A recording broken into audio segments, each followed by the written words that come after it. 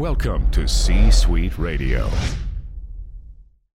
When you need mealtime inspiration, it's worth shopping Kroger, where you'll find over 30,000 mouth-watering choices that excite your inner foodie. And no matter what tasty choice you make, you'll enjoy our everyday low prices, plus extra ways to save, like digital coupons worth over $600 each week. You can also save up to $1 off per gallon at the pump with fuel points. More savings and more inspiring flavors make shopping Kroger worth it every time. Kroger, fresh for everyone. Fuel restrictions apply.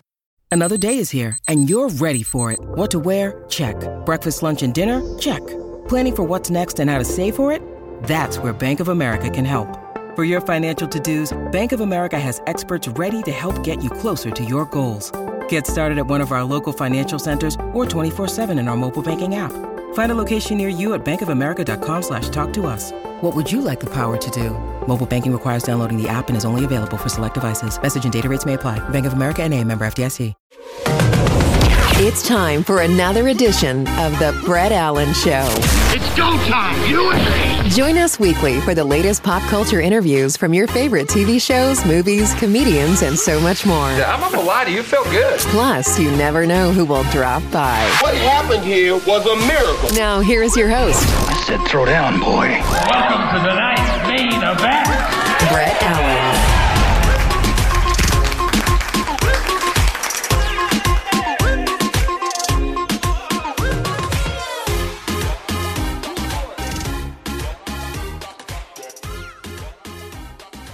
Brett Allen here. Thanks for watching and listening and supporting the show.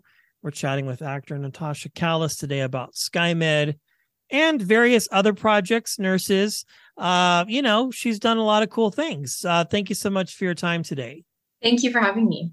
Yes. Well, a question I just have to ask. You've been on 2 shows now that are medical drama procedurals.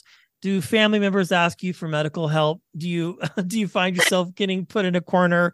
And it's a joke, but I'm very serious though, because you've done 2 really great shows. Do you get the jargon mixed up? I don't know. It's just kind of a fun question to get us going. No, totally. It is quite hilarious that I was on 2 back-to-back medical shows, and quite honestly, I did and have accumulated quite the medical knowledge. I wouldn't be someone who I would advise you to come to advice for, but I definitely feel like I have a better understanding at least than I did before doing these shows. So yes.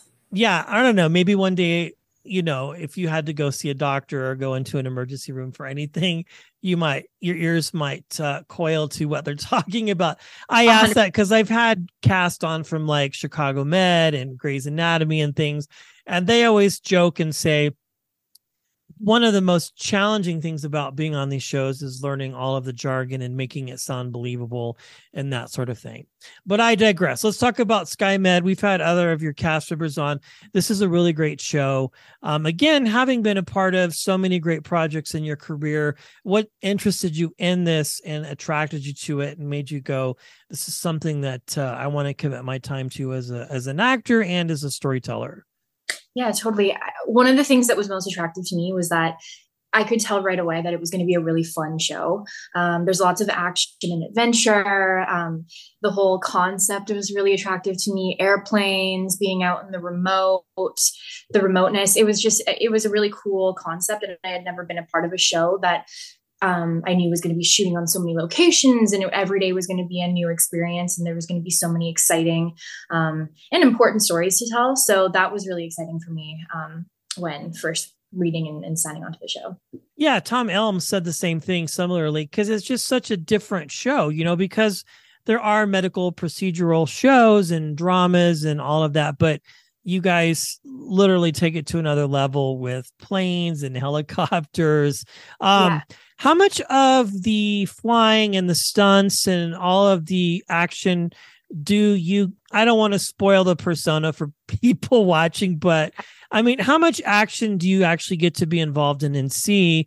And if so, is there special training as an actor that you have to go through to sort of prepare for all of that sort of thing? Yeah. I would say most of it, if not all of it, was pretty real and hands-on. There was a fight scene later on in the season, and all of that I did myself with the the other stunt performer. And so that was a really fun and exciting thing for me to do. I'd never done a fight scene before. So working on the choreography of that and putting all the padding on and making sure everything was safe and kind of doing the dance of that all, that was a really fun thing for me to do. In terms of flying, we actually all got to go flying up in a real plane and kind of got shown the ropes as to how things look up in the air and whatnot. The pilots were sitting like more towards the cockpit, and so the real pilots were showing them how to do things. And so it was a really cool hands-on experience, actually being able to go up in the air with everyone, especially as a cast too. I think that really brought us together and showed us what it was like. The plane blowing up, there's a scene obviously where a plane explodes. That was real. I got to be there for that, which was a really cool and exciting thing to watch and be a part of. So yeah, I would say that mostly everything is real, which was just obviously so much fun. Yeah. And I think that's what makes these shows so attractive, is that it is real and it's you doing the things, because it's oftentimes the audience can sniff out when things don't seem believable. I mean, Obviously there's the dialogue and the writing and the directing that makes things great. But then when you as an actor and storyteller get to do it for real, I think that just has to be exhilarating because it makes it very believable, And I think it adds to the performance too. I think, everyone's goal as an actor is to make things real and raw and authentic. And so when we were actually put in the elements and we really are shooting in like sub-below temperatures, and when, it adds to how natural the performances come across, because we're using the elements around us to really play into. So yeah, 100%. I agree. Well, it's all very believable, everything you've done. Do friends, family, parents have notes for you as an actor when they watch you on TV and go, honey, I don't know, that was kind of an interesting scene? Or do they just kind of take what you do as a job and kind of allow you to just have that free space as a person? Yeah, good question. No, everybody, I'm lucky. Everybody's so supportive of me. My parents, my family, they're all my number one fans. So they are all just really exciting whenever I have a new project come out. They're just excited to watch it and they binge the whole thing. And I think I'm my own worst critic and everybody knows that. So any notes that, maybe anybody has, they already know that I'm all over those. So they don't need to say anything. Yeah, that's funny.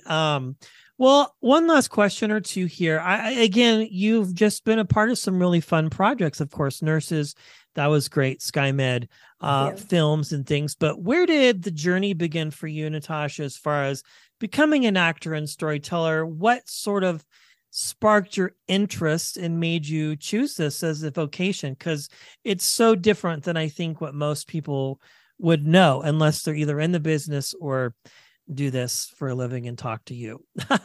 Yeah, right. So I actually started acting when I was 7. So really young. I've always just had a really big imagination, and it was quite apparent as a kid that I loved film and acting in the world before I even really knew what it was or that I could actually be an actress. I was always just using my imagination, and I would find myself watching movies and like studying them, and then playing the characters and performing them for my parents, and going to school dressed as the character and so I was always just kind of innately doing it. And I would always watch, it was interesting. I would watch movies and I would find myself like so thrown into the world that the whole world around me became whatever movie or whatever I was watching.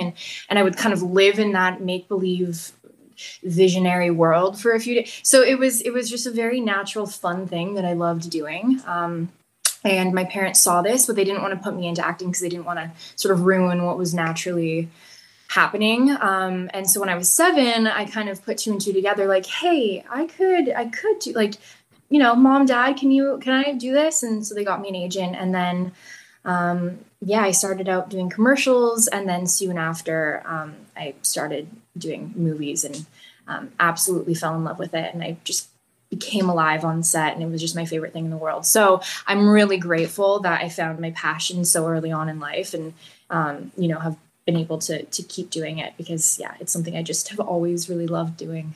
Yeah, and you do well at it. So there you go. You can't ask for more than that. So again, one last question. Again, everybody's journey is different in this industry. Some are big steps, some are small steps. What was that one project for you that just hit and you knew? I mean, obviously it's so unpredictable, but to focus on the positive of it, the one project for you, Natasha, that hit and made you sort of go, okay, solidified in your mind, okay, this is definitely something I'm meant to do. Yeah. Honestly, I think the first time I was ever on set, I'm going to answer this question with two answers, because the first time I stepped onto set was for a Christmas movie. It was called Christmas Caper. I was 8 years old, and it was the most fun thing ever. Like, I loved it with my whole heart. And I think that was really the moment that I knew that was my first movie. Before that, I had been doing commercials, but having on a real movie set, it was like I fell in love and I knew that this is what I wanted to do forever. But then also, I think the project that sort of solidified that for me was a couple of years later. It was a movie called The Possession. And that was sort of my like biggest role and movie to date. And it was just the most incredible experience. And I learned so much about myself as an actor. And I think that's that movie leveled me up, I think, as an actor, even in just my own head too, in terms of things that, I learned I was capable of doing and emotions that I was capable of unlocking. And, the director, Ol Bornadell, he was so incredible. And I learned so much from him, and the communication between, actors and directors there was just, it really, really opened up my world. So I think that was the movie and the role that really did it for me. And taught me so much that I took so much away from that movie that I still resort back to, even now. So. Yeah, that's a great movie, especially for Halloween season. Yeah, exactly. I haven't seen that movie in quite some time. I remember being terrified. It's a good film, and the director is just amazingly off the charts. Well, everybody, please watch Sky+Med if you have not available to watch it now, nurses, and just hop on to the old internet and check out some of these great projects Natasha's been a part of. And of course, shout out to your team, Conscious Hollywood, for giving us a few minutes to chat.